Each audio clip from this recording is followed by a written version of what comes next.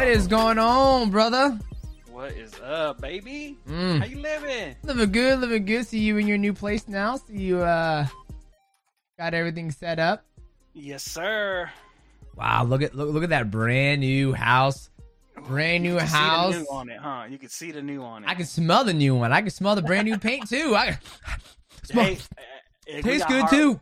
We got the hardwire all upstairs. Everything hardwired, the whole house. Wow. So hey, if you need that in your house in Arizona, the dude, I already got his number. He's like, look, you need anything, you let me know. I travel. I was like, all right, man. I love that. How the girls? Are the girls adjusting pretty well? No, they're not doing great at all. They miss their house, which is to be expected, you know? Yeah. There's not a lot of ways you can make a kid not miss their friends, and especially them being autistic and stuff. Like, they just need to be. Damn, this camera blurry? When you sit back, into your thing, it kind of gets kind of blurry. Right there, that's perfect. But I mean, your fucking hair is looking great. I mean, how often do you shampoo that damn thing? I mean, every other day at least. You don't let that Indian oil get into the roots and let that thing just glisten? I don't use conditioner every time. Oh, okay. Well, you're supposed to use conditioner every time. You're not supposed to wash it every time. Oh, I didn't know that. What you drinking? Look, I mean, like, why you know more about hair? Like, I mean, look at you, look at me. Like, why you know more about hair than I do? Oh, God, you're fucking reacting. You're like, shit. Well, damn, I guess. Well, like, I thought you would want clean hair. Like, I mean, your hair has a natural oils to it, so you just want to condition it every single day. And then, I got hair, I got a beard, so I just wash it every 3 days. See, we can do this too. See, look at that. I can't believe. Don't ever cut it though. Don't ever cut it. I can't. Woo. It looks good, baby. It looks good. Not looking like Fabio or something, bro. It's hard to hear through the headphones like this, though. You got to put it back, like Legolas. You got to put it back in a ponytail and then just get it on your ears. It's not long enough for a ponytail yet, but I mean, you ain't wrong about that. What about a top knot? You can do a top knot. I ain't doing no man bun. I got to look. I look like Farrah Fawcett in the male form. Okay. Ooh, okay. We got a lot to cover today. Man. I feel like this weekend there's a lot of freaking fights. I mean, we got the UFC. We got Leon Edwards taking on Kamaru Usman. I was just doing my homework on that one. What you think? Okay, all right. You want to break down the rest of the card? Okay. Well, here. I'll start it off then, just so I don't I know my own information. So obviously they fought in 2015. Mm-hmm. Probably a lot of fighters didn't even, people watching fighting now didn't even know that they had fought before. And I think they said it was it was Leon Edwards' 13th fight, and I think Usman's 8th fight. So they were both very raw compared to what they were now. And basically the way the first fight went is, Usman can take him down anytime he wanted to, right? Mm-hmm, mm-hmm. So what ends up happening when you have a striker versus somebody who can wrestle, right? Edwards just became very stationary, right? He just kept worrying about being taken down. Now, to Edwards' credit, or maybe it's not even Edwards' credit, but Usman's fault, Usman doesn't really do jiu-jitsu. He's a wrestler. You know what I mean? Like, he wrestles and takes down. So whenever Usman would get him down, Edwards was able to kind of get back up. And I think he almost even, he attempted a submission on him, I believe. For Edwards, that is one thing that he has been working on a whole bunch, is his jiu-jitsu. So it'll be interesting to me to see if he's going to get paralyzed again by fearing that takedown, or if he's going to be able to, he needs to get on his bike. He needs to be stationary. When he was fighting other strikers, he was more fluid and moving around and stepping back. And when you saw he fought Usman, he took him down that first time. Then all of a sudden, he's just standing there, right? He don't want to get taken down. And then you're seeing, Usman he's got a lot more power, because obviously he learned how to punch. When you watch the Edwards fight, he's just flailing away, and obviously he can still knock you out. He's a big dude. But there was a lot of times where he would just come forward, and Edwards is just trying to catch him coming in. You know what I mean? He's not moving around. He's just trying to counter him. And he did land a punch or two like that. But you just see the difference in styles. They always say styles make fight, but I think on Usman's side, I think he wants to knock him out, right? Usman, when you saw him fight, what's the guy's Cody? Isn't that his name? What's the Trump guy? I forget. Colby Covington. Colby, yeah, Colby. God, my brain. You saw like he didn't want to take down Colby, right? Like they just straight up fought. So it'll be interesting to me to see if Usman is going to go to that ground game, knowing that he has been working on his jiu-jitsu. And, like I said, he's all about, he's a wrestler.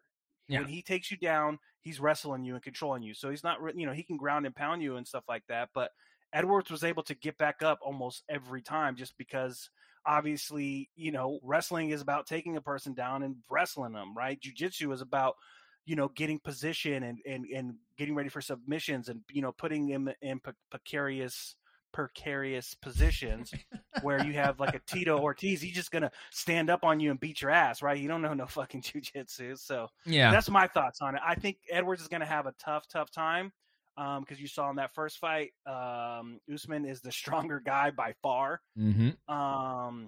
And even though Edwards is a good striker, right? It'll take a lot, to get the knockout on Usman. He's a big, strong, powerful guy. So that's the other thing I thought he was doing in that first fight. I thought he got a little worried about him being stronger and being able to kind of take him down, that he was looking for that one big punch, and it kind of just, derailed his whole game. Yeah. But I got Usman. You got Usman. Okay. Well, the game plan goes with Usman. I think your breakdown's pretty knowledgeable, obviously. I think the biggest thing, I think on his feet, I think Leon Edwards has advantage. He's lighter on his feet, as you see in his highlights right now. A southpaw, which is going to be, which is opposite, if you know that, of orthodox.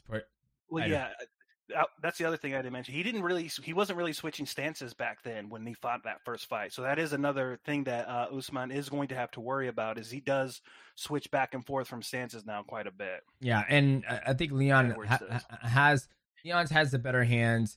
Lighter on his feet, but I don't know if he has the power. But sometimes it doesn't take a lot of power to knock somebody out in those little ass gloves, right? And obviously, Leon is a high volume puncher. So I think if Leon is able to control distance, land that body kick, I think he's gonna have, he's gonna give Kamaru Usman a lot of fucking trouble, right? That's the biggest thing I see going into this fight. Obviously, Leon's going to have to defend a takedown because we all know Kamaru Usman, as of right now, he's the pound-for-pound best fighter in the world, according to all the mixed martial arts media outlets in the UFC.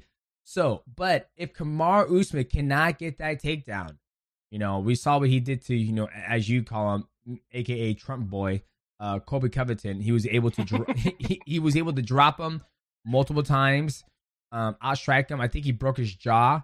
We saw what he did to Jorge Masvidal.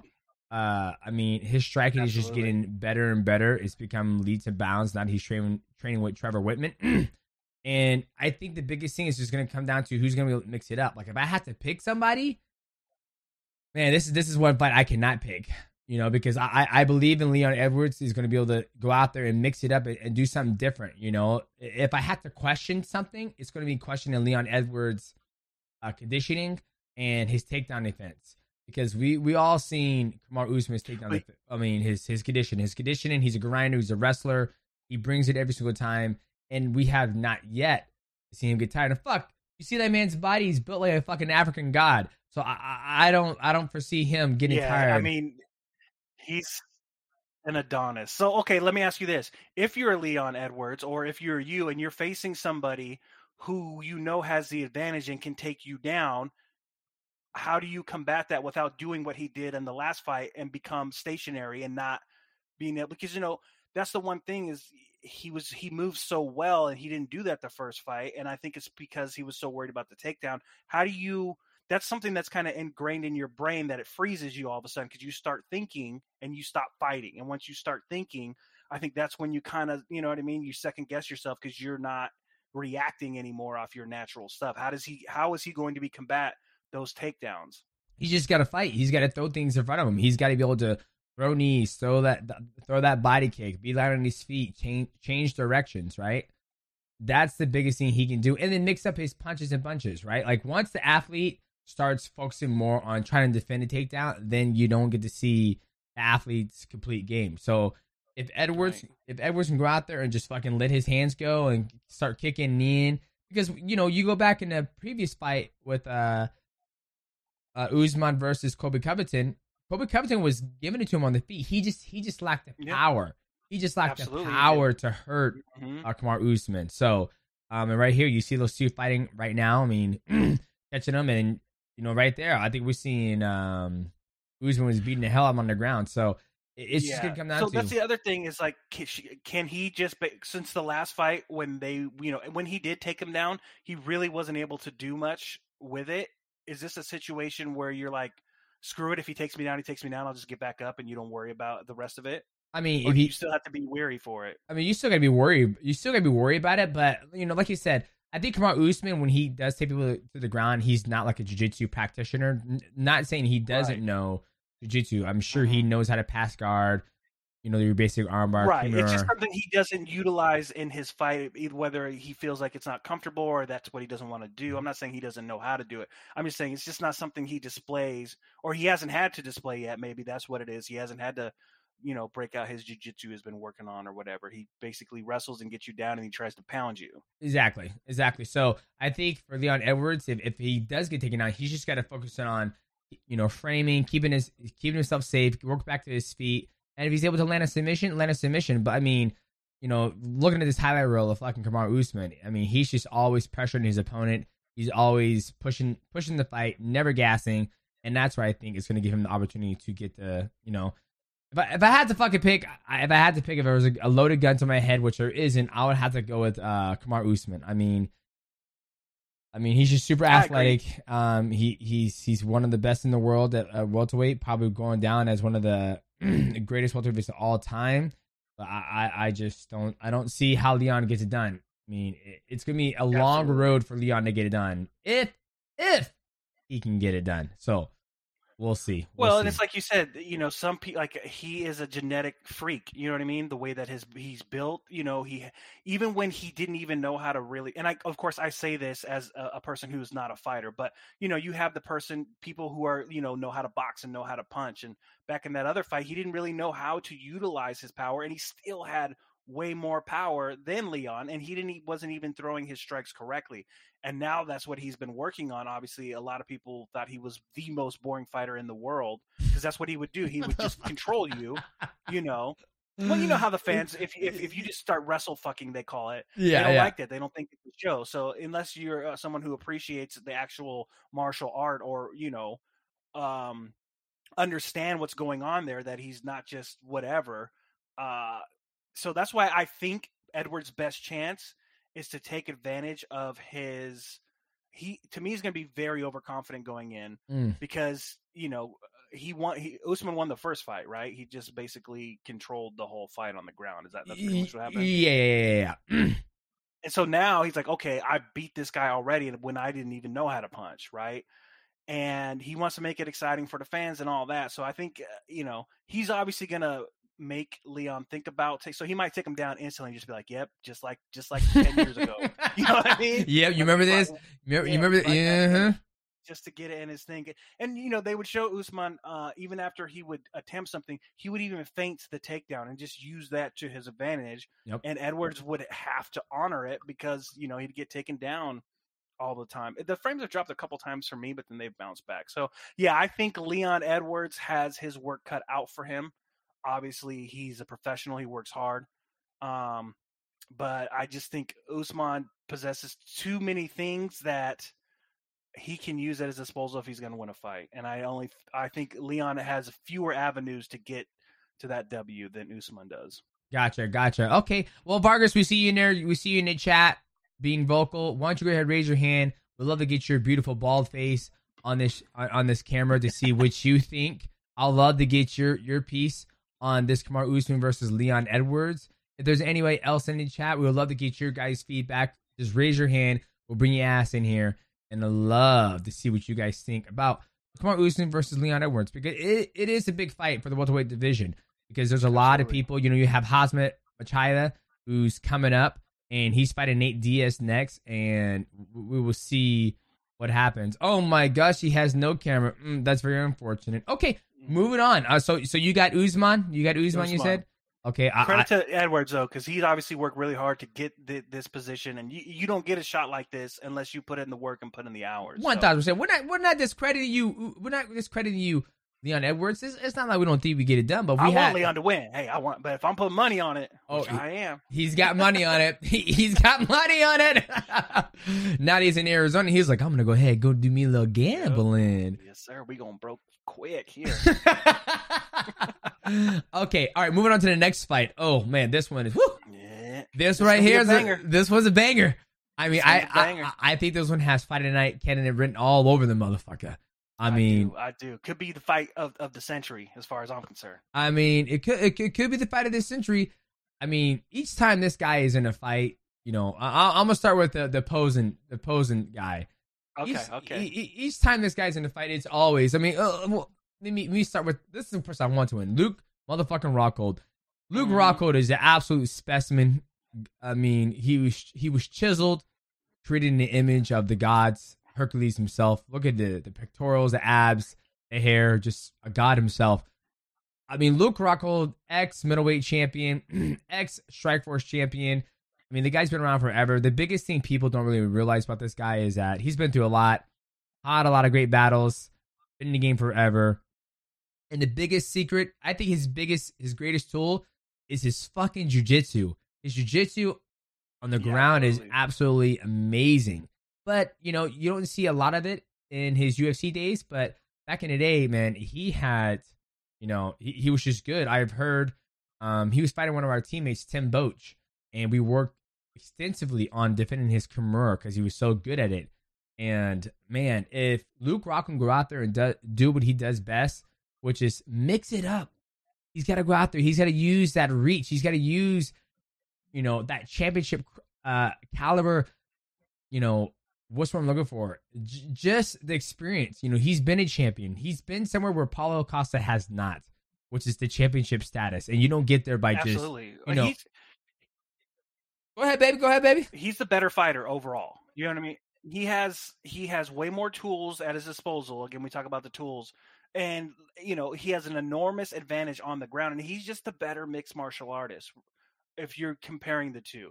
I mean, obviously Costa is a scary opponent because, like, you know, he sometimes just is a zombie walking forward trying to knock your head off. But I think I agree with you. I think kind of the narrative right now is that Rockhold's old and he's burned, he's worn out or whatever. But you don't get to where he's getting without being elite. And as much physical gifts as Costa has, I don't think he's an elite fighter.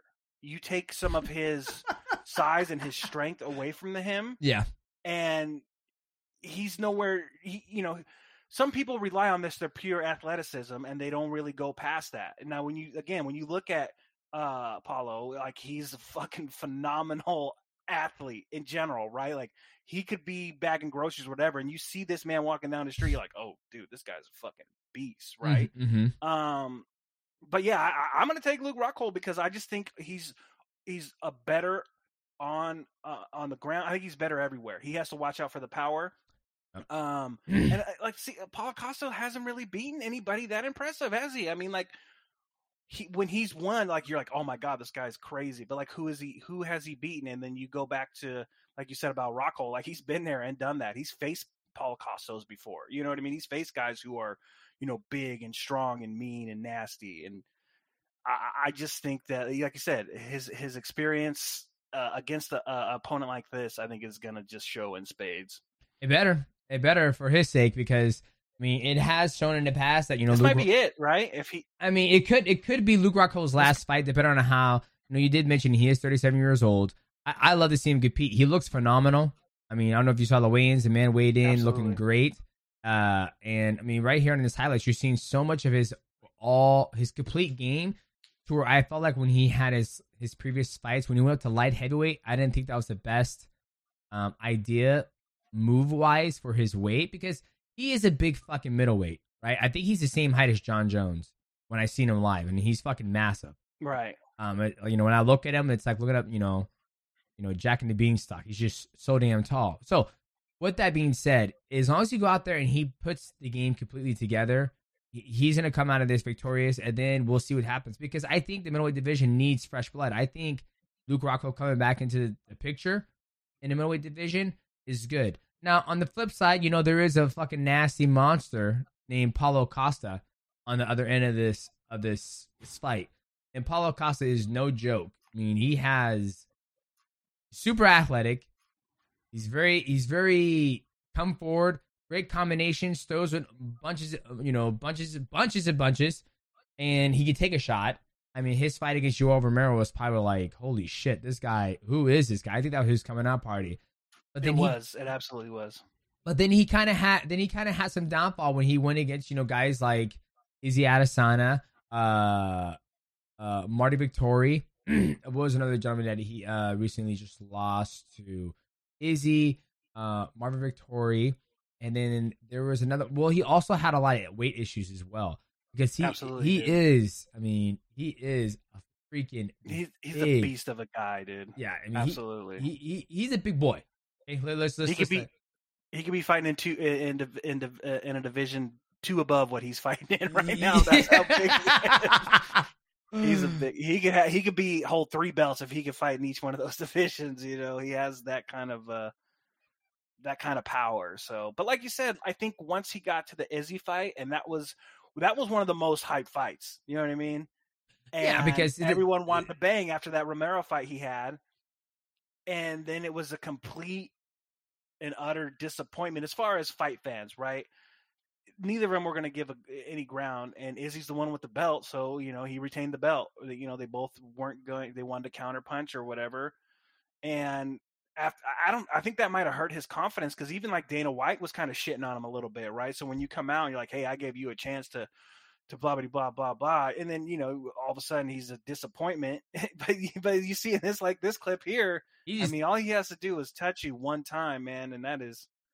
Well, here, I mean, Rockhold has to be very smart. Yes, do not get if Rockhold gets an exchange like this, that's when Rockhold's going to get in trouble, right? Like, don't test your chin against a guy who's willing to go out there and just bang because he knows that his chin's going to outlast yours. I have experience with this when I fought against Rodting. I took that ass down and choked him out. But with Paulo Costa, it's like, dude, he loves to come forward and he loves to get his hands up and just throw combinations. I mean, that's all he does. I don't think I've ever seen Paulo Costa, you know, do a double leg takedown, pass somebody's guard, and look for. I don't think so. A submission. He walks forward across the distance, and he wants to bang like this. If Luke Rockhold gets in an exchange like this, then we can see my man Luke go down on his shield. But if he can mix it up, go the kicks. Oh, it could be a quick night. It could be a quick night. Yeah, you're absolutely right. I mean, it could be a quick night if he starts exchanging. Yeah. Yeah. I mean, Paulo just gets in that ass. I mean, he just walks forward. These grown men are just covering up and cowering. Yeah. This motherfucker was like this, like stop. Like, God, please stop the it. School bully was beating his ass. Yeah. Oh God, that was just. Yeah, he's nasty, man. I mean, but yeah, I mean, I think this fight's gonna be on Paulo's side. He could be looking at this fight. He could be looking at this fight like, "Hey, I'm back. I'm gonna bury this motherfucking dude." You know what I mean? It's a name people know. Yep. But obviously, you know, Luke is past his prime, so I wouldn't be surprised if he came out and just fucking. Again, if it's all about how smart Luke Rockhold's gonna fight. Yep. If he even wants to dance for 30 seconds up in there, that could be it. That could be the fight for him. Yeah, we'll find out. He is older and his chin is weaker, you know. So but I'm going with Rockhold. Like I said, he's been fighting smarter. You know what I mean? Like he's evolved a lot more. He's learned some lessons in these, you know, the waning years of his career when he took some losses, I believe. Yeah, and I think after his last off when he got his jaw broken, I think he took some time off away from the sport, which is always good. You know, him being 37, I don't want to say it's kind of hard. Me being 36, and when people are like, "Man, you're not in your prime anymore," like I still feel like I'm in my prime, like physically, like I have that grown man strength. I think the biggest thing that I don't have going for me right now is I just don't recover as fast. Right? I have to train smarter.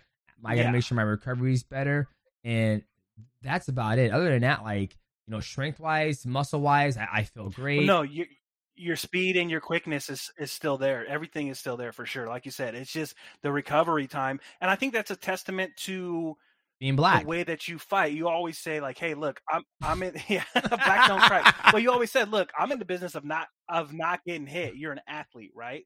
So you don't want to go in there and just exchange and get beat up and get bloody just for a little fucking 10G fight night bonus, right? You've always had your long-term health at the forefront of whenever you fight. And a lot of these guys don't do that. So I think that's a big reason why you've been able to retain a lot of your speed and your quickness, is because you haven't taken the abuse of some of these guys, because you are such a smart and intelligent fighter. Like you said with Rodtang, like, you're not going to sit up there and trade with this fucking demon, dude. I'm going to take your ass down. You said a fucking demon. Oh, there goes this fucking demon. The biggest thing, so who do you got? Who do you got, brother? I'm going to go Rockhold. Like I said, I think the experience is going to be what takes it for him. Rockhold. Okay, I'm going Rockhold. I just hope Rock can go out there and mix it up and not get caught in that gunfire with Paulo Costa, because, you know, when he is usually in the gunfires, this man just usually puts people down, and we can't have that. I need Lukey Dookie to come on back. He's like the Godzilla when they had that in Call of Duty. Like, you don't want to face him straight up now. You got, you know what I'm saying? You got to duck around, you know, throw a couple shots here and there and get around. Mm-hmm. Okay, and I think the last, I didn't know this fight card was that stacked. Like, for a card to go to fucking Utah with Usman and Edwards and Paulo Costa and Rockhold, and then the third big one with Jose Aldo taking on Merab. Holy shit. I mean, Jose Aldo, I don't even think I need to, you know, give him an introduction for what he's all accomplished in his sport of mixed martial arts. I mean, WEC, UFC, the first featherweight champion in the UFC. I think he might be. How old is he now? He's got to be like 65, I think. No, I'm playing. I think he's 35. He's only 35. 35. Fuck, I'm older than him. Oh, Jesus, Mary Joseph. I thought he was older than me. He must have been in the game at like early 20s, because I mean, he's had a couple different careers, you know, where he's been an elite fighter. Obviously, you have his Hall of Fame resume at the very beginning, where he was just an absolute, you know, they say he was the greatest division champ that division ever had, and he still might be. I don't know. But then, you know, to be able to reinvent yourself at what he went down one division, right? Yeah, so bantamweight. Yeah, so he started at 145, and he was, like you said, he was probably the greatest featherweight of all time. As a champion. And then it's always funny when you see these guys, he's at 145 and he's already shredded, and he was being very successful, but it just seems like people, as time goes on, it feels like people just get fucking bigger.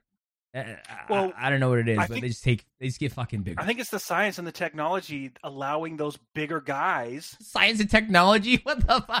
Well, no, okay. Like, when you're able to cut weight at, you know, the way that you guys are now, people wouldn't have dreamed about that shit 20 years ago. You know what I mean? So the science and technology of how the human body works and stuff, it was allowing these guys who are, you know, 230 to fight at 180 fucking 5. And that gives you a big advantage. You know, I remember you were telling me a story about a guy one time, and he would always kick everybody's ass, but all he was doing was, you know, cutting a bunch of weight. I don't remember who this guy was. It was someone in Washington or something. And it was like on a local YMCA or something like that. And he's like, yeah, he would beat everyone's ass, but that's because he was cutting weight 3 divisions down, and he was just bigger than fucking everybody. And I think that's an important advantage a fighter is trying to give themselves, right? So like, you would, you know, once you, like, okay, when you fought Dom, all he did, you could tell Dom did not want to mix it up with your ass. Dominic Cruz, that fight. I was faster than him. That's what I'm saying. Like, you were putting it on that motherfucker, and he was just bigger, right? I mean, he was able to pick you up and kind of stop you, but like, you could tell he did not want any fucking smoke at all on your end when you were coming and mixing it up. He was playing very defensively, and again, he was able to control you and, you know, get the points needed to win the fight or whatever. But that's because he was a much bigger person than you. You know what I'm saying? So when you can just immediately give yourself a size advantage, if you're cutting weight, like for Jose at 145 going down to 135, now he's probably one of the biggest in that division right now, if I had to guess.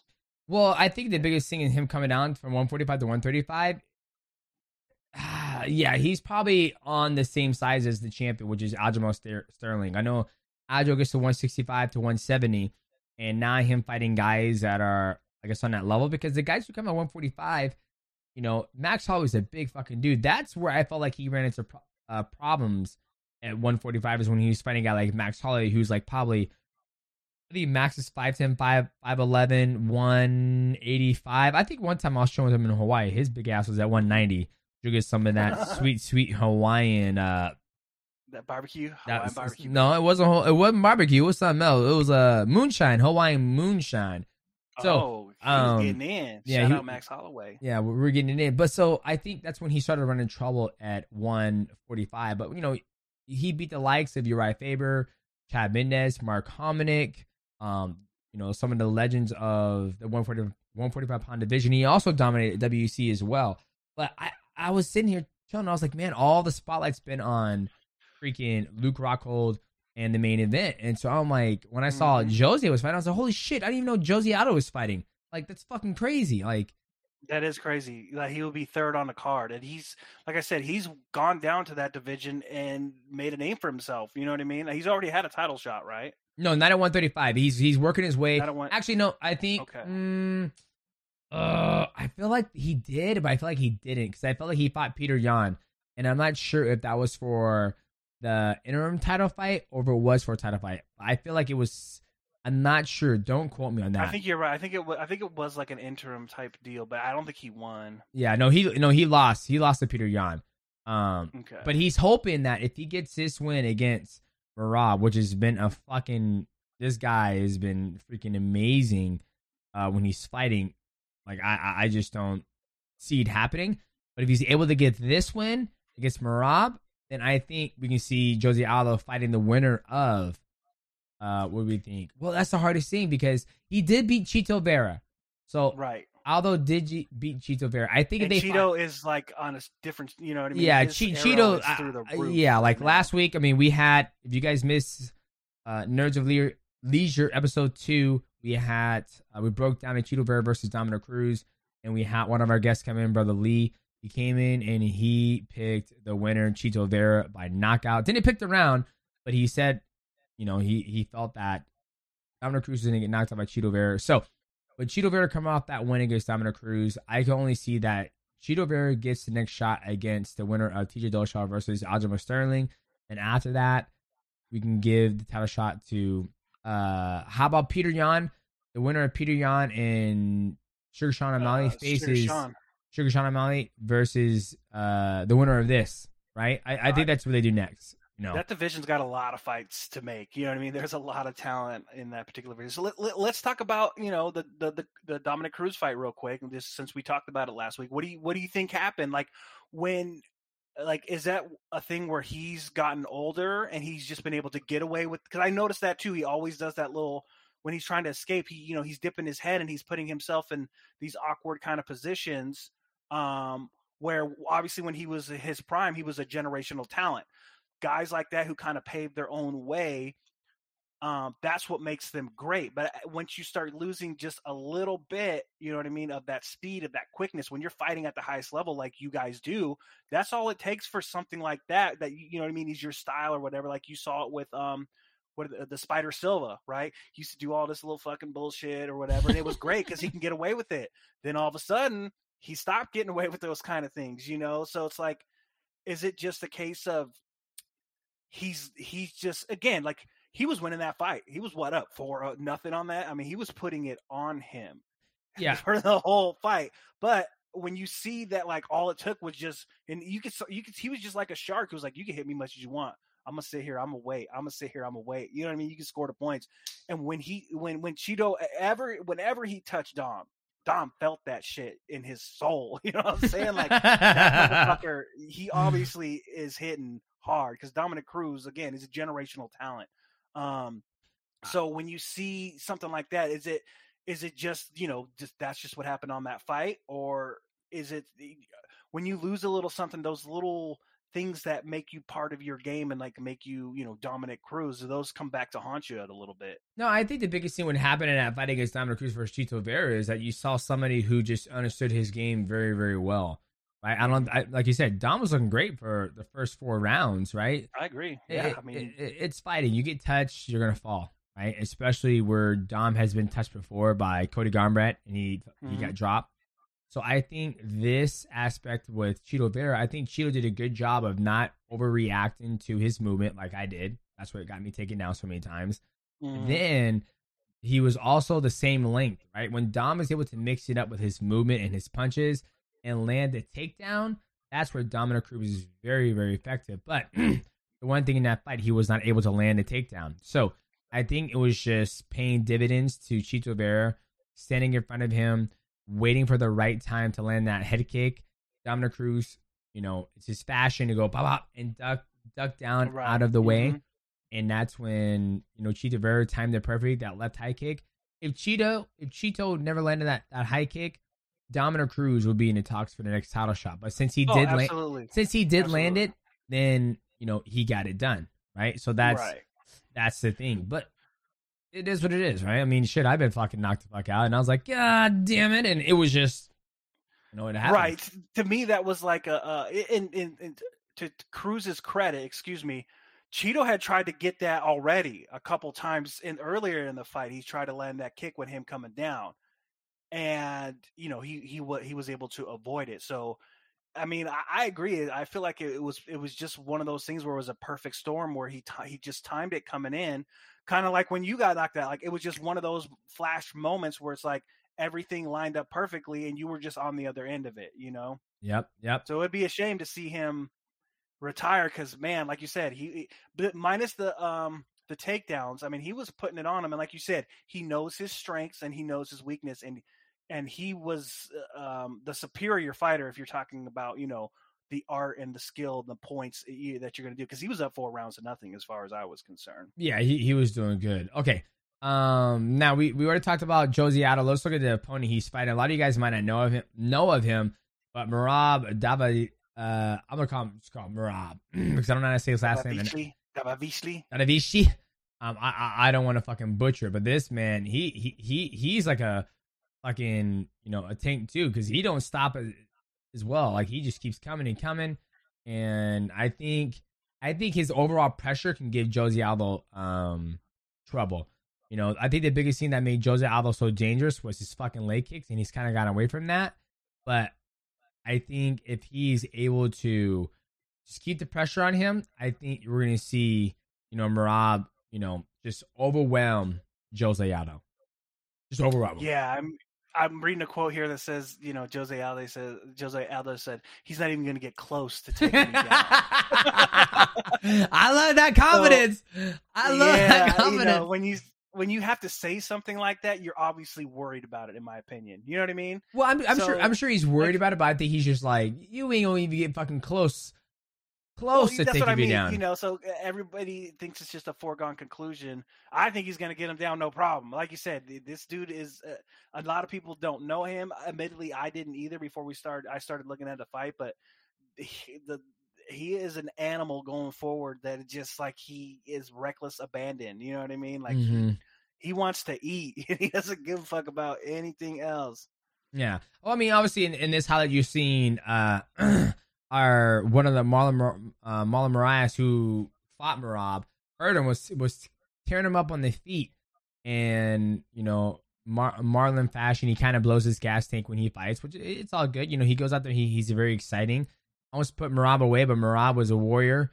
He pushed through and was able to get the finish against Marlon. So I think if Merab comes out like this, and Jose Aldo has his way with him on the feet, then I can see Jose Aldo beat him, because he's kind of Jose's more seasoned, world champion, the longest reigning featherweight champion of time in the UFC. So I think if he's able to hurt Merab, I can see him putting him away.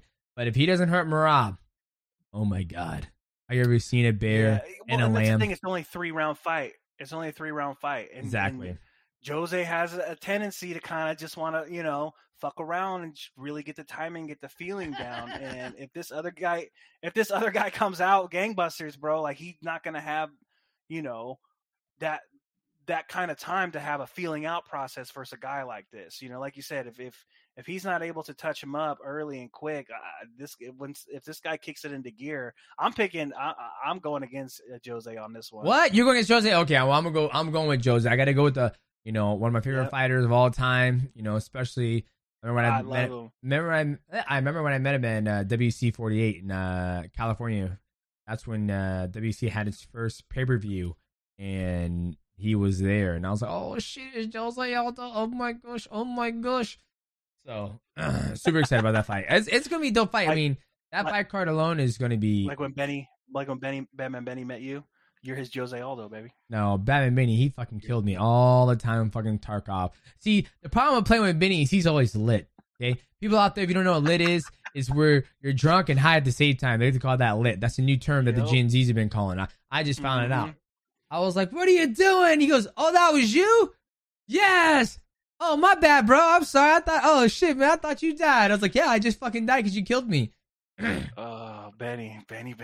All right. Let's move on. I mean, do we have anybody in the chat that wants to come in and give their feedback? Just raise your hand. We're live on Zeke and Nerds of Leisure episode 3. But as we wait for somebody to raise their hand, they want to come here and chat a little bit. Then we're going to move on to the next fights this weekend. We're just going to do one of these. Just one of them. Bare Knuckle Fighting Championship. I have no idea what number they're on.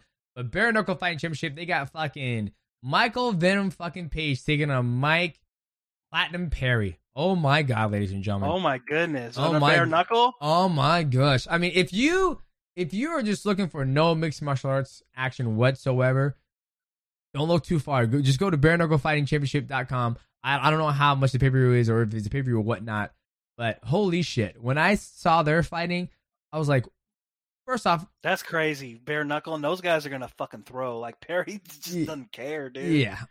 First off, shout out to Bellator for giving, you know, Michael Venom Page the opportunity to go out and fight and make money. Because typically in mixed martial arts, once you're locked into a contract, your ass ain't going nowhere. Right? Yeah. They don't want to, you know, they don't want to share each other's likeness of that athlete.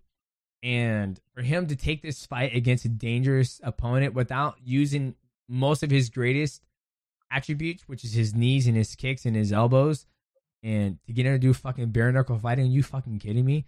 Like, yeah, that's. I'm going to be in the air traveling to Singapore, and I wish I could watch that one because that's like, I'm sure once I land in Japan, I'm going to see all the fucking highlights, just all the blood. That's the one where there's a fight after school and you gotta see, you know what I mean? Like, they're like, yeah, in the dude, right at the basketball court, 3:30, be there. These just two motherfuckers squaring up to see who's got what. And Michael Venom Page is just way bigger than Perry too. Yeah, and the fact that I don't know, I'm just mind blown that they're both gonna fight because it's just something you don't really see nowadays, especially. You see athletes transition over to bare knuckle fighting. You know, you got John Dotson, he's about to do bare knuckle fighting. You have Paige Van Zandt, who's doing bare knuckle fighting, but she's also a WWE superstar now. Right. You see Chad Mendes, who's in bare knuckle fighting. All those guys I just named are all done in mixed martial arts. They're not going back to MMA, or they might go back to MMA, but they have signed their red, pink slips or whatever. They're never going back, as we know. Michael Venom Page is still one of the top middleweights in the world in mixed martial arts, and he's going to try his hand at bare knuckle fighting against a dangerous fucking opponent who also was in mixed martial arts. Not too long ago either. Not too long ago, yeah. Perry's fighting last year, wasn't he? Or was it the year before? I believe it was the year before. I think he had a couple fights during COVID-19, but gotcha. he kind of went straight up into the bare knuckle fighting, and I mean, you know, he like you said. Hopefully they're making good money because someone will get busted up. Oh, I heard they're making great money over there. I heard bare knuckle fighting is paying those guys good money. This stream is not presented by Nerds, but hey, they're giving us the content. Nerds of Leisure. Nerds of Leisure. There we go. Nerds holler at me. Nerds holler at you boys. We got you. I pop them nerds every day. But I mean, Mike Perry. I mean, the guy he's fought with a broken nose. I mean, I think one of my favorite lines of Mike Perry was when he was like, "I ain't paying no fucking manager or corner man. I was gonna have my girlfriend fucking corner me. I can just save fucking money." And he goes, "And all my corner men, all they're gonna tell me to do is keep your hands up, look right, look left, throw the right hand. I ain't shit I already know how to do. So I figured I'll just have my girl give me my water, tell me I look good, she look good, and I'm gonna go out there and do my thing. That was my favorite quote that he ever said when he was fighting mixed martial arts. I don't need a quarter, man. Oh, 527 in the building. What's up, baby? What up, 527? So yeah, this is another big fight that's going on. Watching this fight, it is vicious. That is bare knuckle boxing is vicious as fuck, dude. Jesus. Yeah. It's what kind of you could just break your hand, dude, punching a guy's face. Oh, 1000%. I broke on my hands in mixed martial arts gloves, and I had my hands wrapped. These guys, it's straight bare knuckle, right? Like I think Michael. I've seen him dig into the body. I'm like, it's hurting his fist as much as his body, bro. Damn. Oh yeah, like Michael Perry. Look at his eye, God. That is a warrior. This man would have survived in the fucking Coliseum days. He would have survived. He would have been right next to fucking Caesar himself, down with the lions and the bears fighting. And I think Michael Venom Page is in for a rude awakening. Go on, sweetheart. I do too. Like I said, the spirit that Michael Perry has, just, you know what I mean? Like you said, he's an old school dude. Like, he would have been fighting in the Coliseum. He would have been busting motherfuckers up in World War II, the fucking medieval era. He would have been a knight. You know what I mean? Like, whatever era he was born in, he was going to be fighting some motherfuckers doing some shit. He doesn't care. Yeah. And so, okay, so let me tell you about that. Like, what are the rules here? Can you get in a tie clinch or anything like that? Or is this straight boxing rules? No, you can do dirty boxing. This is the closest you can get to a street fight, just on the feet. Like, you can, tie clinch and uppercut. You can just dirty box and stuff. But obviously no eye gouging, fish hooking, no kicking, no knees, no elbows, just boxing, man. Just boxing, and like I said, like in that one. Go on. What was that movie with Bill the Butcher? Bill the Butcher. Well, like, I think there's a little bit of delay because remember he fish hooked McGloin. Like, oh yeah. Gangs of America. You ever seen that movie? Yes. With Leonardo DiCaprio. I can't believe that's a move. Is a fish hook. Yeah. The fish hook is a move. That's crazy. Yeah. So that's gonna be a sick fight. Michael Venom Page versus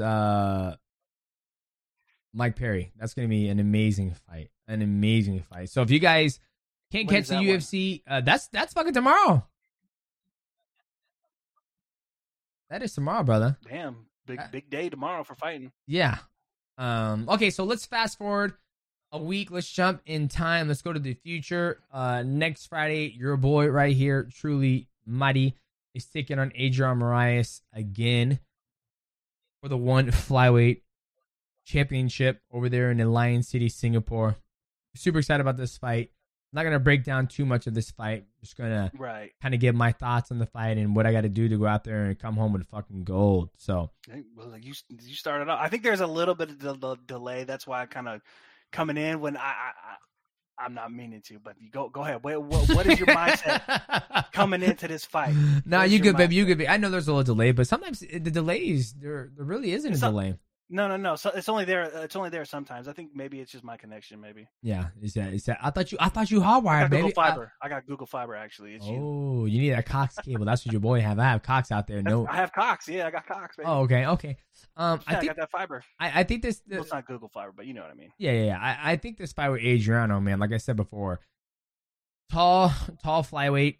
135. I think he's 5'10", 5'11", very fucking tall. So there's no stranger. He has a range advantage on your boy who's 5'3", dripping in delicious chocolates, glistening face, skin's like butter.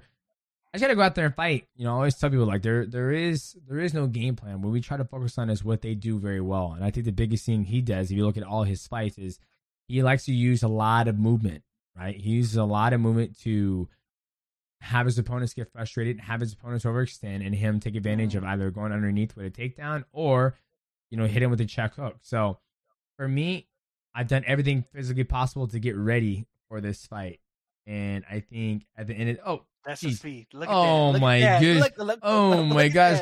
Chris just sent me what the speed is. 860 megabytes per second. Okay, all right. I apologize, Chris. I'm sorry, man. It ain't your boy. But, I agree with what you're saying about the fight, because people ask me, like, what do you think's going to happen? What do you think is going to happen? I'm like, you don't understand.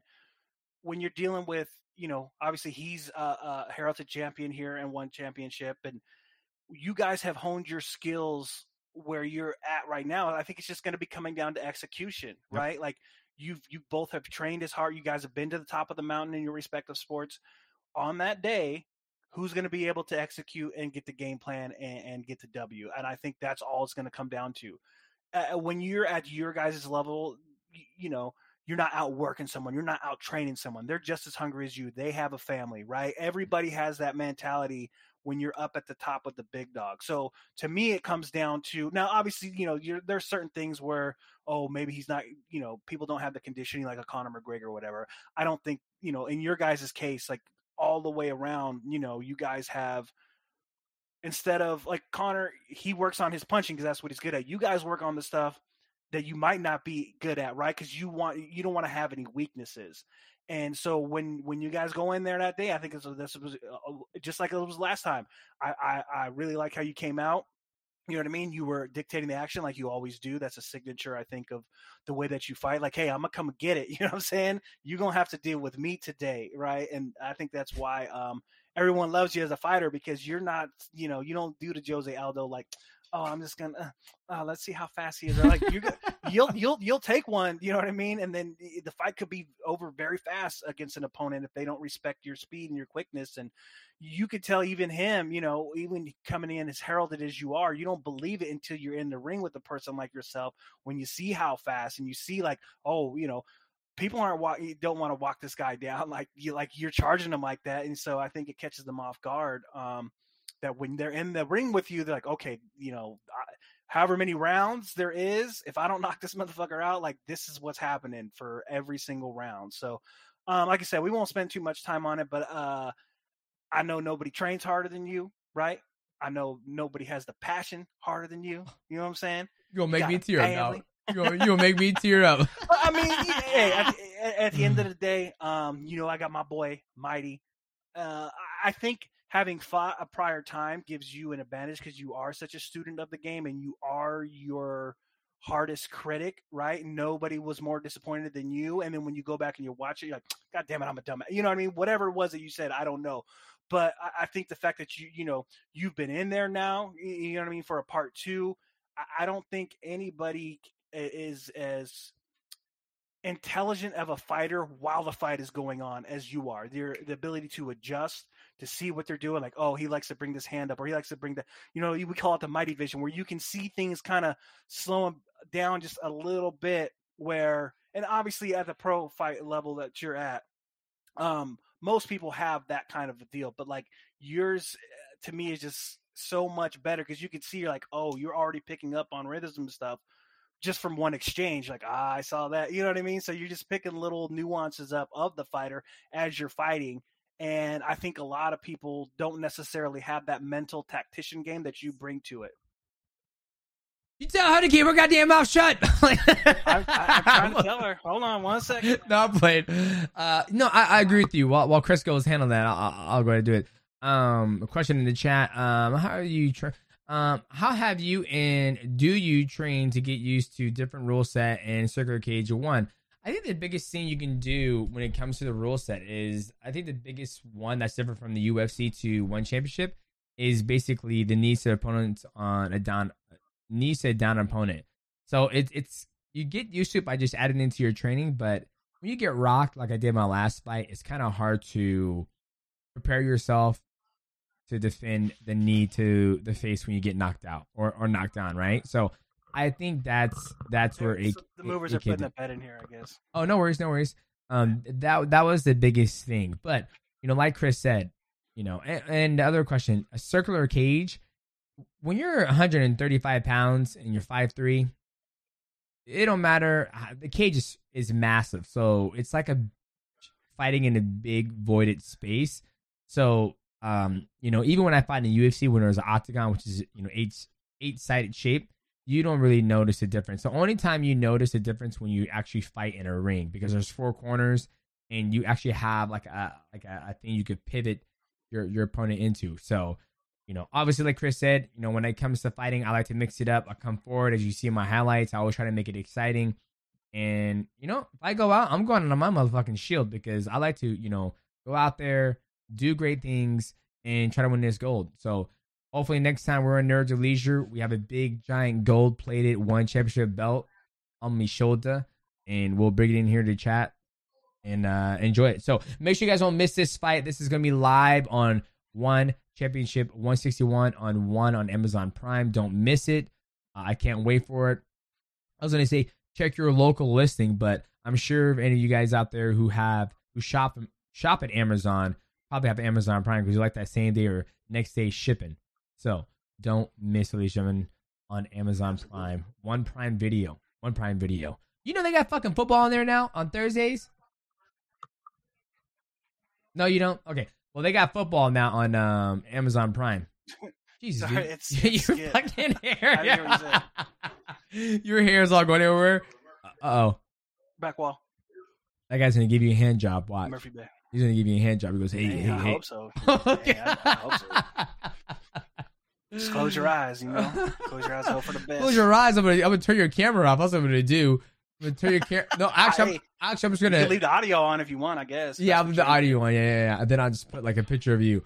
Before my fight card, we also have another one championship card. A lot of people don't know about this man. His name is Tong Lee. And Tong Lee is a dangerous motherfucker. Knockout expert. This guy is absolutely amazing. One of my favorite fighters to watch over in Asia. I didn't, discover him until he started fighting one championship. Guy's an absolute knockout artist. Cool ass guy from America. I think he should have been the co-main event on my card because, with Amazon Prime being, it's catering to the U.S. audience. I would love for them to have another American athlete on the card instead of having well-rounded. But I'm not part of the PR department. I just show up and fight. But Tong Lee, if you guys have never seen this man fight, I think you should do yourself a favor and tune into when he fights. He is I think he's the lightweight champion. I'm still trying to get used to all the divisions in one championship, but he's a lightweight champion. Yeah, lightweight because he knocked out Martin Nuga for the fight. Lightweight champion, fast on his feet. He's taking on another killer. I think the guy's name is Kai, Chinese athlete, another striker. This Tong Lee does another thing that my opponent does. He uses a lot of movement, a lot of angles to capture. The difference between Tong Lee and my opponent is that he actually fucking goes out there and bangs and brings it to his opponent. But Tong Lee, if you guys have never seen him fight, give him a watch. Also, this one is not on Amazon Prime. This one is on the regular One Championship, One FC. You can watch it on the One Super app, or you can watch it on YouTube. They usually do like a live viewing party where you guys can watch it with the three analysts, whoever's doing it. So, don't miss it. Do you know anything about Tong Lee, Chris? You know anything about Tong Lee? Nope, but I'm going to watch and find out.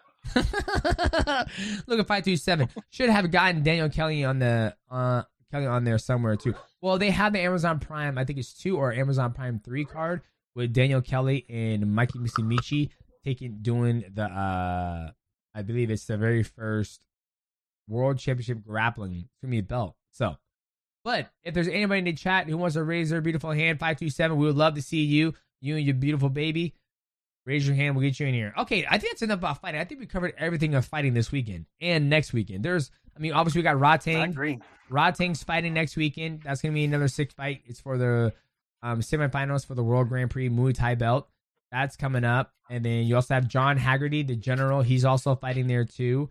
And then other than that, I don't know if there's anything else going on with fighting. I think we covered it, man. I think we covered it. We got UFC, bare knuckle fighting, one championship. I agree. 160 and 161. So, I think that's it. I mean, right there. When do you leave? When do you leave for your fight? We leave Saturday. Like tomorrow? Yes, sir. Or next Saturday? No, this Damn, Saturday. We leave this Saturday. Who's going out there with you? You know, the usual. Me, Destiny. Who's going out there with you? Me, Destiny, Caitlin, Matt, James, Tony. And we're going to go out there and give it a fucking whirl, man. We're going to go out there and come home with gold. Like, Hey, man. Team Mighty. I'm ready. I'm excited. You ready. I just want to go out there and do what I do best, and that's just fight, Like, hey, that's all you can do. You know what I mean? Go out there, handle your business now. Yes, sir. Yes, sir. Okay. That is all of the fights that we hit. Let's get to some nerd shit, man. Let's get back to nerding out. This is what we do here. All right, so Have you checked out the new Disney Plus show that just came out?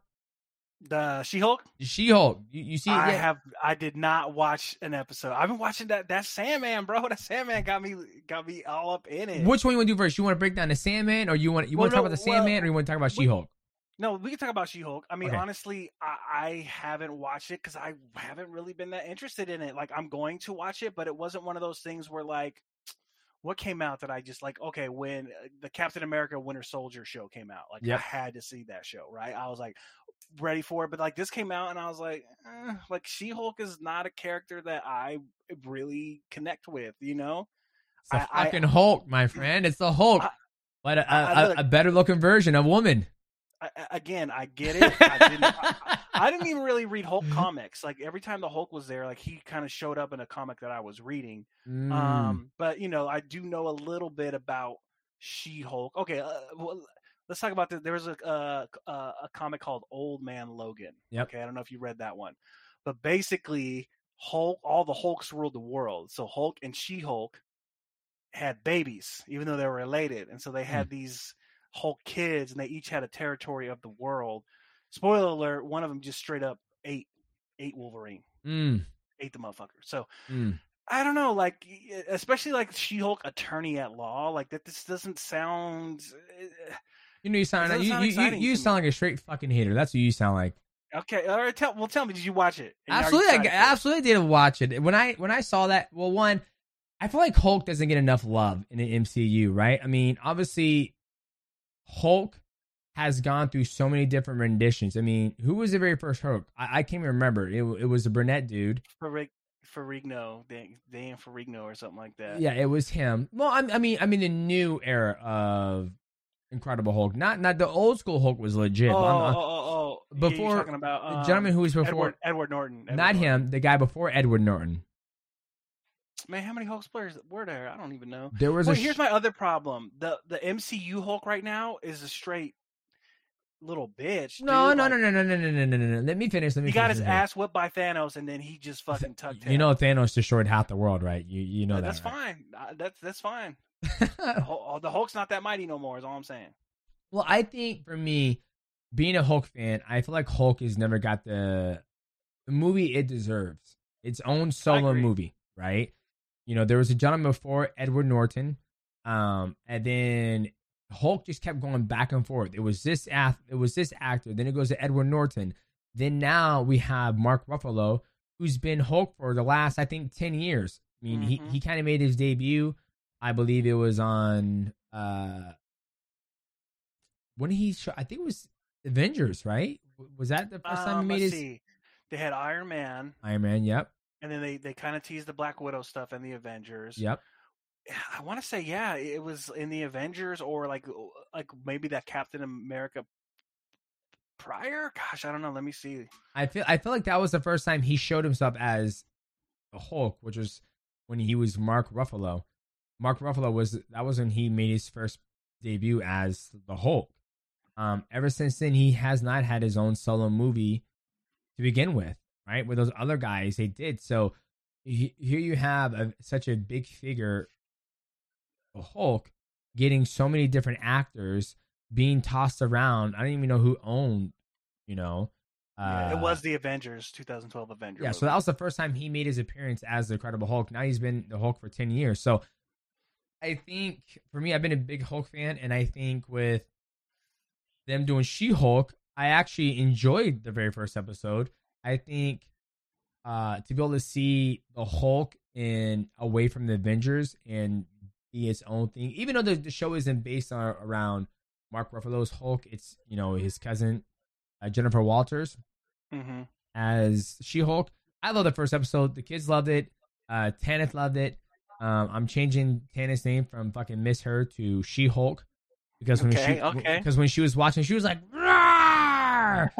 I respect it. Hey, I respect. Well, see, here's the other thing: is like, since it's like an MCU thing, sometimes things bother me. Like, where's she been the whole time? Like, what? Like, all of a sudden, like Hulk's just going to go visit his cousin who's a Hulk, or like, what? You know what I mean? Like, how's it been 15 years? We ain't heard nothing about this lady. That's why I'm just like, and I will agree with you that they have not done the Hulk justice in the MCU. He hasn't had a standalone property.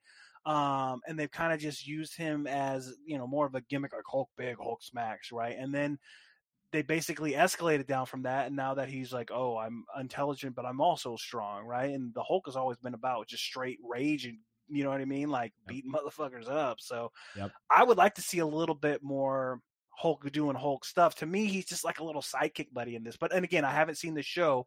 Just from what I've seen, I'm just like, they're just using Hulk just, for a few laughs and stuff. And it irritates me because Hulk deserves much better. No, it's, well, of course she didn't watch it, Batman Mini. You here, ladies and gentlemen, if you're listening to this podcast, or if you're watching the stream, or whatever, however you're listening to this, our good friend Batman Benny, big staple of the Mighty Squad for a very long time.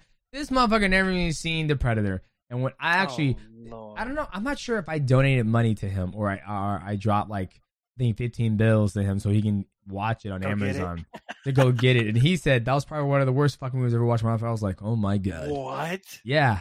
He said Predator 1 with Arnold was horrible. But no surprise there. No surprise there, Batman Benny. I'm sure you haven't seen She-Hulk, but it is a good show. I think people are going to like it. And I'm kind of curious to see what they're going to do with the show. Like I have a feeling that at one point they're going to make all the Avengers women, right? Because you have Miss Marvel, Captain Marvel. I agree. You have the Wasp. I'm starting to see they're going to take down that route where it's going to be all women team, which is good because I think empowering women, because they're one of the most powerful species in this world, in this planet. I think them doing that is going to be amazing. So I think She-Hulk, I think when you watch it, you're going to love it. I think all you guys, when you give it the opportunity to watch it, you're going to love it as well, as much as I did. I did plan on watching it this weekend, but like it was just one of those, because the first episode just came out a couple days ago, right? Yesterday. Okay, gotcha. So, yeah, like I said, I'm gonna watch it because like I just saw that preview and they had Abomination, so they're gonna have a lot of little tie-ins to the Hulk, which obviously I'm going to enjoy. You saw they had the guy from Wong from Doctor Strange, and so I think at the end of the day, I will enjoy it because obviously it ties to the bigger universe. Yep. It's just if it was the new Wolverine show, like I would watch it the second it came out. So we will have to see. Like I don't doubt that I will like it, but yeah. So I wasn't rushing to see it, so I'll let you know. That's okay, baby. That's if okay. The girls are going. All right, the other one that just came out, and Chris, you are in the process of watching it, or you finished it? Yes. No. You already done? Oh hell yeah, I'm already done with that show. Oh Lord, yeah. Well, because when it first came out, I was already in the middle of watching something different. Mm-hmm. So I didn't watch it right away. So I'm like on episode. She just beat the devil, or he just beat the Lucifer Lightbringer. So I mean, it's a dope ass show. I'm loving it. I don't really like the main character that much. Come on, now. He kind of is like, I don't know. He seems like an emo guy. You know what I mean? I'm the fucking king of nightmares, and I need my stuff back. Like, bitch, shut your ass up and go get your shit. Like, well, if you guys don't know what show we're talking about the Sandman. It is basically Neil Gaiman's Sandman. It's a Netflix adaptation of it. I believe it's 9 episodes of it. And the Sandman. So my first introduction to the Sandman when I was a kid was actually a horror movie.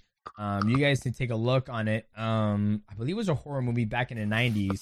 Basically, the Sandman, he would sprinkle dust into children's eyes, and when he would sprinkle the dust into children's eyes, they would go to bed and have long dreams. But that was the scary movie version of the Sandman. This is the superhero version of the Sandman based in a DC universe. So with this this Netflix show, I'm not going to give any spoilers of it because Chris is still going through it, but man, it is an amazing adaptation of the books, the comic books. And if you guys have an opportunity to watch it, it's absolutely amazing. Batman Benny, I think you will fucking love it because I know how you love different things. And bad taste. He ain't gonna like that. Benny had terrible taste. How can you say a man who don't like the Predator gonna like anything? He probably fucking eats chocolate and spits that shit out like, ugh, gross. Damn, you gonna do Benny like that, huh? You do Benny just like that, huh? But no, I mean, like I liked it. You could tell there's actually a production budget on it, right? So it looks good. The special effects that they do, they look good.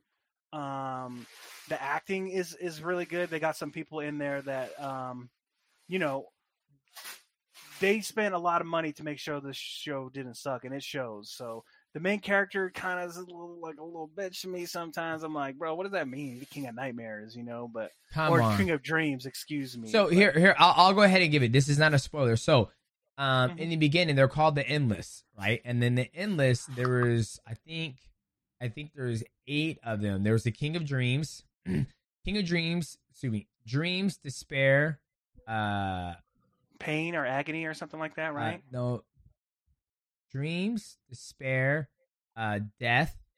What was the other one? Despair, Desire. Right. And then there's a couple more, but the main ones in this one is Death, Despair, Dreams, and Desire. And so they're called the Endless. So when the world was created, they had the endless people, or the endless beings. And as you watch the show, you will see they cross over each other and are all one big family. But the biggest thing is that they said they were never going to spill blood. Like, one can't attack the other one, right? That one cannot interfere with others' affairs, right? And so as you watch the show, you're going to see it and how it goes. But yeah, that's why he's like, I'm the king of the dreams. Like, at nighttime, I'm the one who sees your dreams, and how he can jump to people's dreams because it's his world, right? And then that's when he made the Corythian, which is, you saw the guy who goes around. He made him as a nightmare, and then he makes those things. So whereas Despair and Desire, they feed off of when people have desire or when they have despair. And then you have Death. Death feeds off of when everybody dies. Her job is to go collect the souls when they're ready to die. So as you watch it, you're going to see more of it, and I think obviously you're loving it now. You're going to even love it more when it gets. I think the ending of it could have been a lot better, but I think they did a great job, and they're setting it up for season 2. Yeah, I mean, like, the ending of shows like that, it's very hard to end stuff. You know what I mean? So I'm usually disappointed in the endings, like you, but yeah, I'm pretty. I feel like right now is he just kind of got his shit back, so he's ready to rock and roll and start doing some stuff. But I like how they throw in other characters from just general fantasy. It's not really a spoiler for you guys, but they had the Constantine family in there. Yep. And everybody knows what about Constantine if you haven't seen the Keanu Reeves movie. He's they're outside of the Keanu Reeves movie. Constantine is kind of like a hero throughout history, like a Van Helsing type, right? Yep. So when you see that bloodline, the tie-ins are really cool. And I could tell it's just getting ready to take off, and dude's about to start fucking shit up. Yeah, it gets good. So if you guys haven't seen The Sandman, go give it a watch. Once Chris finishes the series, we'll break that down and give the review of it and what we thought about the movie. Another one that's coming out is what is it called? The Game of Thrones. Oh shit, got the mighty YouTubes there. Okay, yeah. Hey, don't sell it on eBay now. No, I would never, sir. I would never. We have the Game of Thrones spinoff. I don't know how. I mean, that starts. I'm actually kind of fucking pissed off because over in Singapore there is no goddamn HBO Go or HBO Max. That's right. It's locked. It's country locked over there. It's country locked over there. So I can't watch it. So I have to watch the first episode when I get back. But I'm looking forward to it. If it's anything like the first few seasons of Game of Thrones, then I think we're in for a treat. If it's anything like the last 2 seasons of Game of Thrones, I think we should take Batman Benny's approach and not fucking watch it. No, I think it's going to be awesome. You got to remember, like, the last couple of seasons, the reasons they weren't that great is he wasn't fucking done with the books. You know what I mean? So, like, the previous writings and stuff is all completed work that he had already done. And, of course, they caught up to where he was. And George R. Martin's one of those people who was like, I'll fucking do it when I fucking do it. You know what I mean? Like, I think it's a process for him where it's like, he has to be inspired and be in a certain place to get there. And he's not going to just phone it in and just, I'm going to write the shit to write the shit. So, there's a lot of artists like that where, it comes to them and then they kind of get it out of their system by writing it out or whatever. They can't just be like, oh, I'm just going to make up this whole story and blah, blah, blah. So I think the story wasn't complete, and what George R. R. Martin gave them was just basically like the cliff notes, like this is probably the way I see things going, or whatever. And he had a general idea how he wanted to end it, but a lot of that stuff was because they're having the HBO writers fucking just fill in the gaps. And so I hear the books are going to be a lot different when they come out. I don't think they're out yet. Who knows if the books can come out? How old is J.R. Martin? Is he fucking old? I don't think he has a healthy diet. He's not young. Yeah, exactly. So I think HBO creators are like, fuck it, we're gonna have to go do this ourselves because he's not gonna be able to get it done in time. So, I don't know. Fingers crossed. Hopefully, it's good. I saw a quote the other day, a review that says there's not a whole bunch of sex scenes like the original ones, and I was like, well, the sex scenes weren't that bad. I mean, that's what they did back in the days, get all that loving and gutting because there was no HIV and AIDS back in the day. So they'll just stick it in whoever and whenever. Yeah, I'm reading right now. It says the House of the Dragon is not based on the Game of Thrones novels, so there's going to be a difference. Because it was based on A Song of Fire and Ice and that whole little thing. Yeah. It says the House of the Dragon is based on George R. R. Martin's Fire and Blood. So is the book? So are the books already done then? Oh yeah, that's what I'm saying. The book and stuff that they're doing now, or this, what they're going with this Targaryen storyline is already done. It's already fleshed out. Now, I don't know if it's like completed, okay, so it says blah, blah, blah, blah. I guess this one is not a main part of the Game of Thrones. Instead is a book detailing major events that took place hundreds of years before that stuff. It's more of a history textbook than a novel. So, okay, I guess maybe this was a one-off that they did on basically the history of the House of Targaryen, which is actually kind of cool. That means it's already completed and done.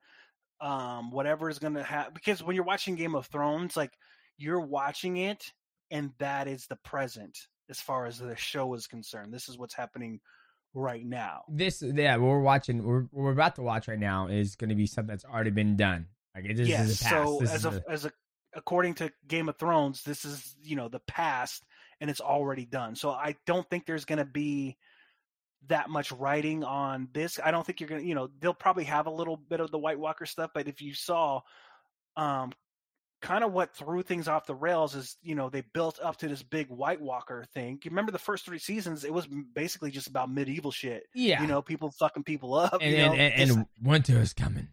Coming. Right. They would always have those little things like, hey, there's a little bit more that's going on. But once they started really opening up that thing, I think that's when a lot of the problems of the show started to happen, because then everybody had to just fast forward from where they were at so they could all end up in the same place to fight the White Walkers. So everyone, when they were all spread out, they all had their own little things going on, but they're like, oh shit, we only got like 1 year left. We all got to get to fucking Westeros, And so I think that's where a lot of the show kind of faltered, is everything was so rushed. And, you would see a season where it would take a guy, a whole fucking season.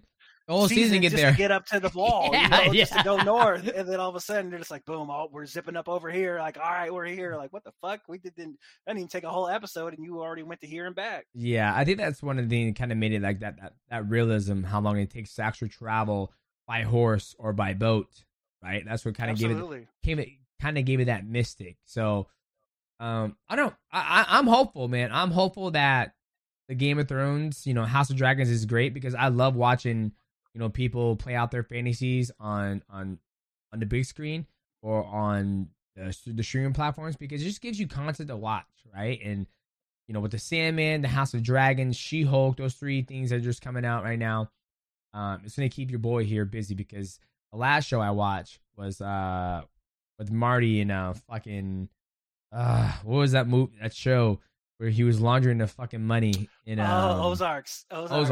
I love that. Was probably stressing you out. Too, I love that fucking show. I love Wendy Bird. I love her. She's a bad bitch. She was bad bitch. Yeah, Wendy Bird did not play that shit, bro. And Marty's just like, I just don't think that's a good idea. Wendy, I can get a lot of stuff done if you don't fucking backstab you. And he goes, what are you talking about, Marty? I'm not doing that. I'm doing everything you told me to do.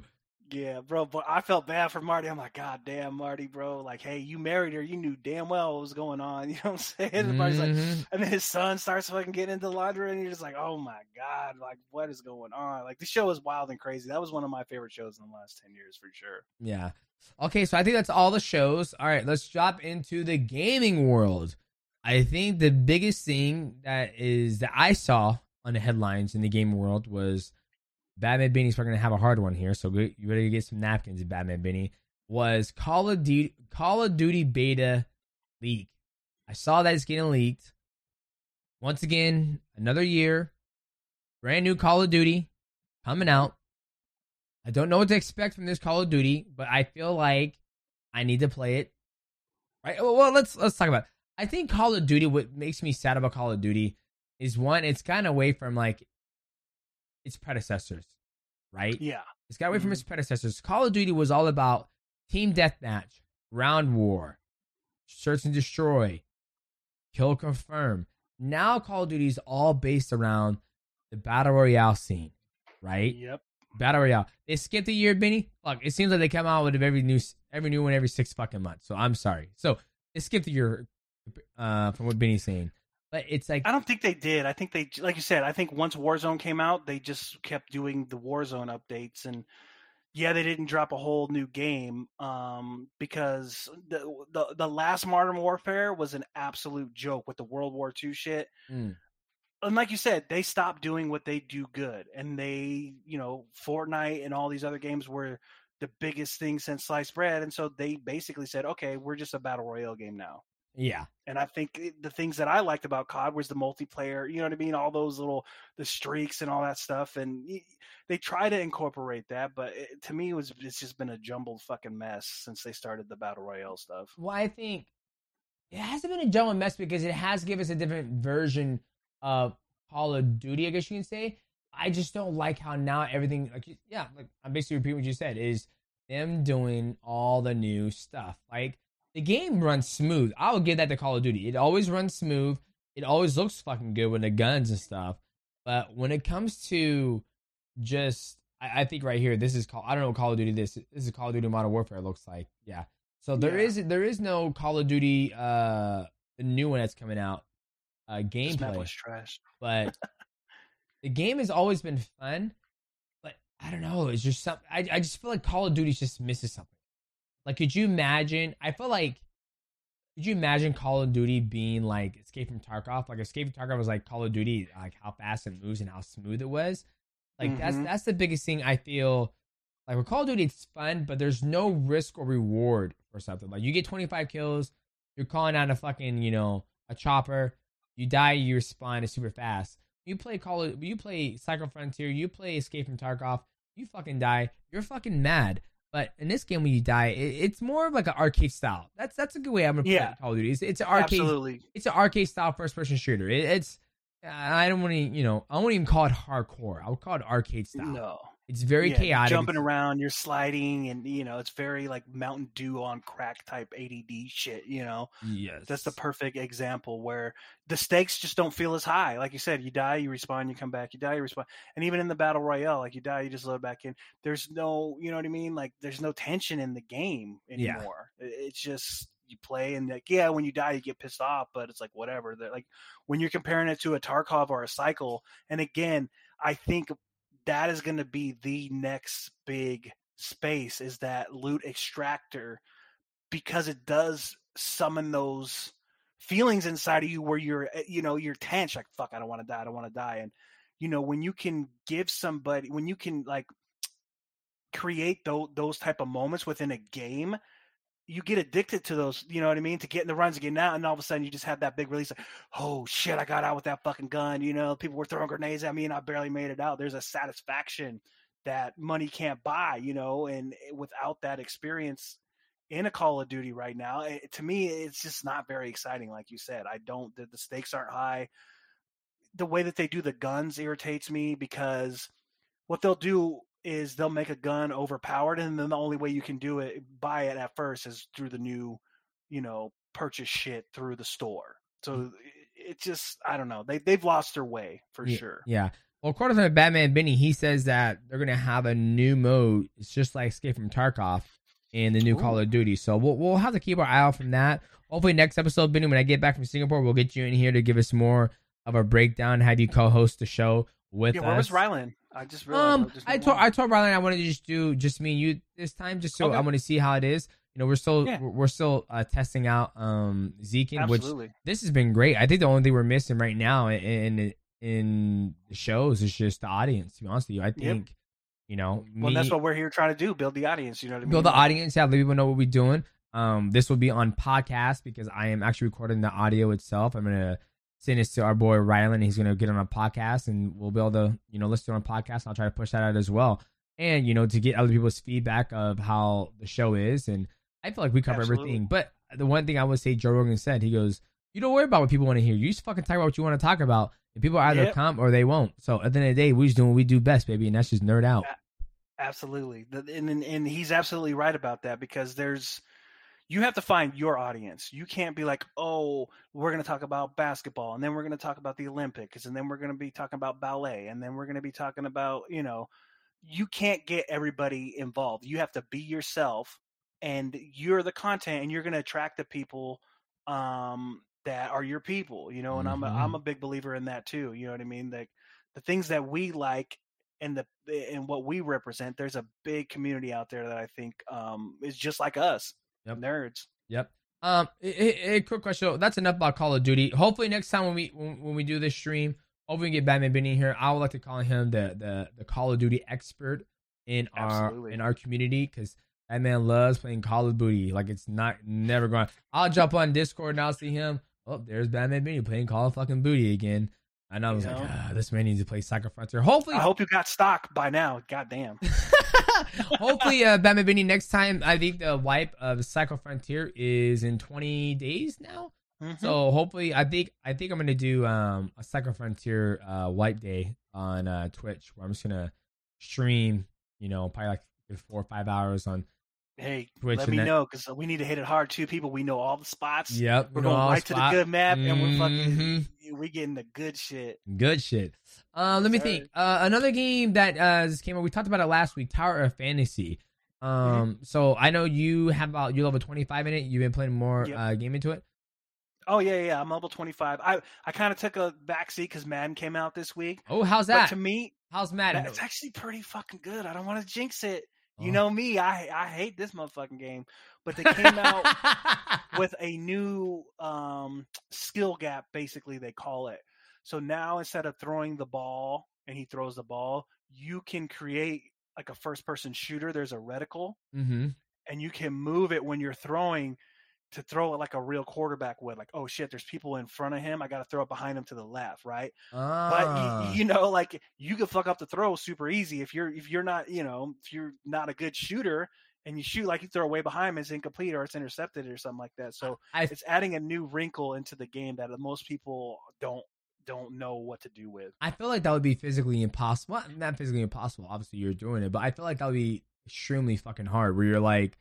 Ugh. It's so hard. Well, I feel like when you said that, I feel like you would have to lead your runner to the ball, right? So there's guys in front of him.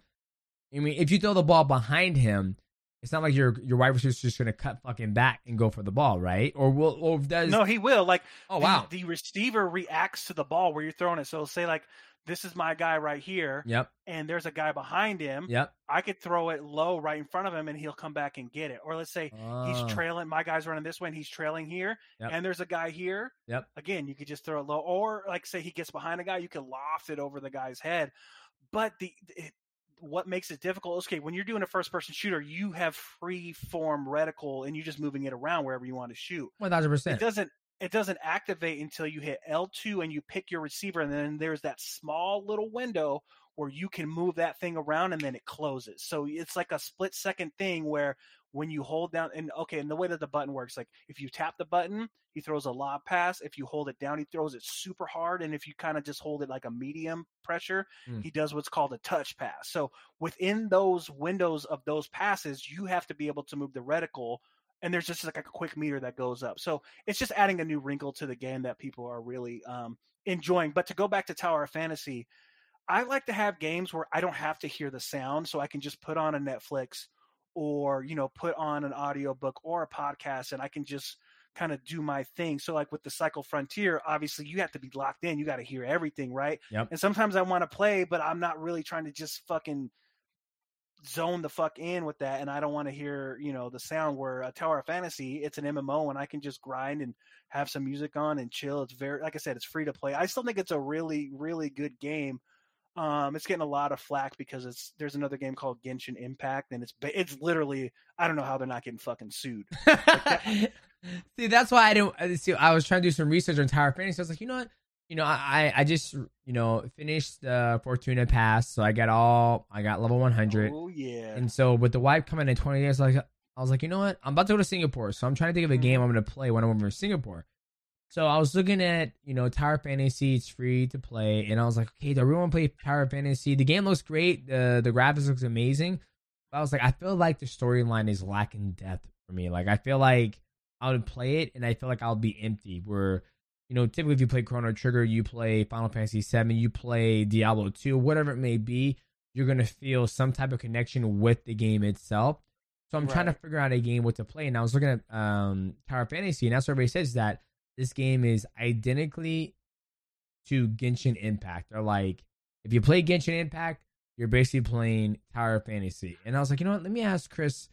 You know, I recommend it for you, because since you haven't played Genshin Impact, and here was the problem with Genshin for me, it wasn't an MMO, right?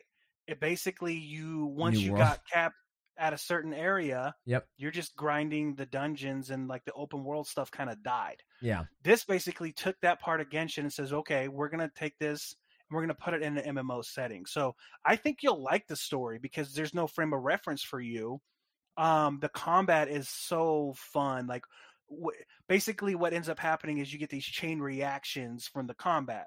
So in Genshin, they use characters, and you switch to a character, and he's like a water guy with a bow. This one, the characters are the weapons. So you can choose any of the characters when you pull them, but you're just switching out the weapons that have these properties on it. So I'm doing an electric shock, and then I switch to another weapon, and every time you hit someone, the meter goes full on a weapon, so it gets charged up.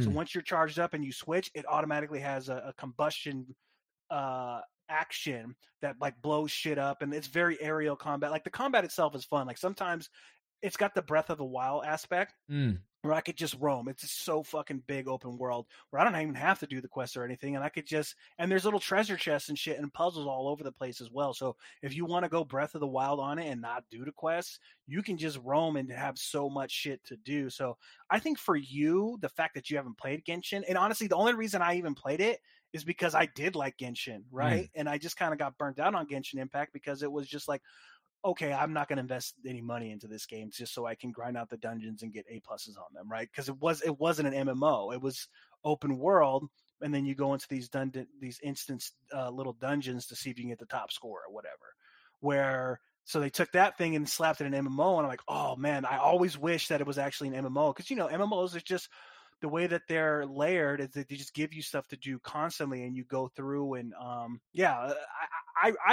would give it a run, give it a couple hours. I think the story, because they do have a story, and I follow it and watch it, and it is you know, it's nothing like revolutionary or whatever, but I think overall you would get enjoyment. It'd probably be the perfect game for you to play while you're over in Singapore, because you can just slap on the headphones and just veg, you know, and fight. Okay. I'll give it a gander. I'll take a look. So, man, I think that's everything we have time for today, brother. I mean, I love it. I went 2 minutes over. So no, babe. No, you're not, baby. As the stream was actually, you know, 2 to 4, but I think hour and a half. I always have to try to give us, you know, 2 hours just to make sure we cover everything. Hour and a half is, It seems like perfect, right? But I like, you know, you get to the boss upstairs, like, hey, baby, I need to go from 2 to 4. Okay, I want to make sure I'm enough time. I don't want to, you know. Don't let her know the Nasdaq's down too, bro. 2%. That's okay. It's okay. We're in a long term. We're in a long term game, baby. I don't need the money. I'm just putting the money. If I put the money in the bank, I'm gonna get like 0.11. Well, yeah. See, like, that's the thing people don't understand is like, oh, I'm like, bro, you can't look at that. You can't look at that on the best day and be like, oh, I'm fucking rich, and you can't look at that on the worst day and be like, oh, I don't got no money. You put that in there right? 100%. As a long-term investment. Don't worry about that money. Like, if you want to look at it, fine, but don't be like, oh, the sky's falling, or like, oh, I'm cashing out. You put that money there for a reason. So it makes you more money and you don't have access to it. Exactly. Totally agree with you. All right, so GG's, baby. We will not be live next Friday, ladies and gentlemen. I will be in the cage fighting my ass off for that gold belt. But the following Friday, when we get back, we'll try to keep this on a normal schedule. Every Friday or 2 times a month. Try to push you guys out some fresh content, covering all the new games that we find interesting, that we might think some of you guys might like it. Fucking Chris right here looking like fucking Lloyd from fucking Dumb and Dumber. Hey, I got my Nirvana going on, bro. Or Nirvana. Kurt Cobain. Kurt Cobain. So I wish I was like Benny. Easily amused. But all right, baby. GG's. All right, baby. GG's. Make sure you guys hit like, subscribe to YouTube channel. I'm gonna try to put this on YouTube on the Mighty Gaming channel and see how it looks there. Thank you to Zekin for giving us the opportunity to stream on their platform, and thank you to the viewers who showed up to watch the podcast. And if you guys will listen to this on Spotify, I truly appreciate you guys as well. We will see you guys next time when we get back home from Singapore, and then hopefully, Batman Benny, you can come in here and give us your expertise on why we should all be excited for the next Call of Booty that's coming out. So, ciao everybody. Ciao.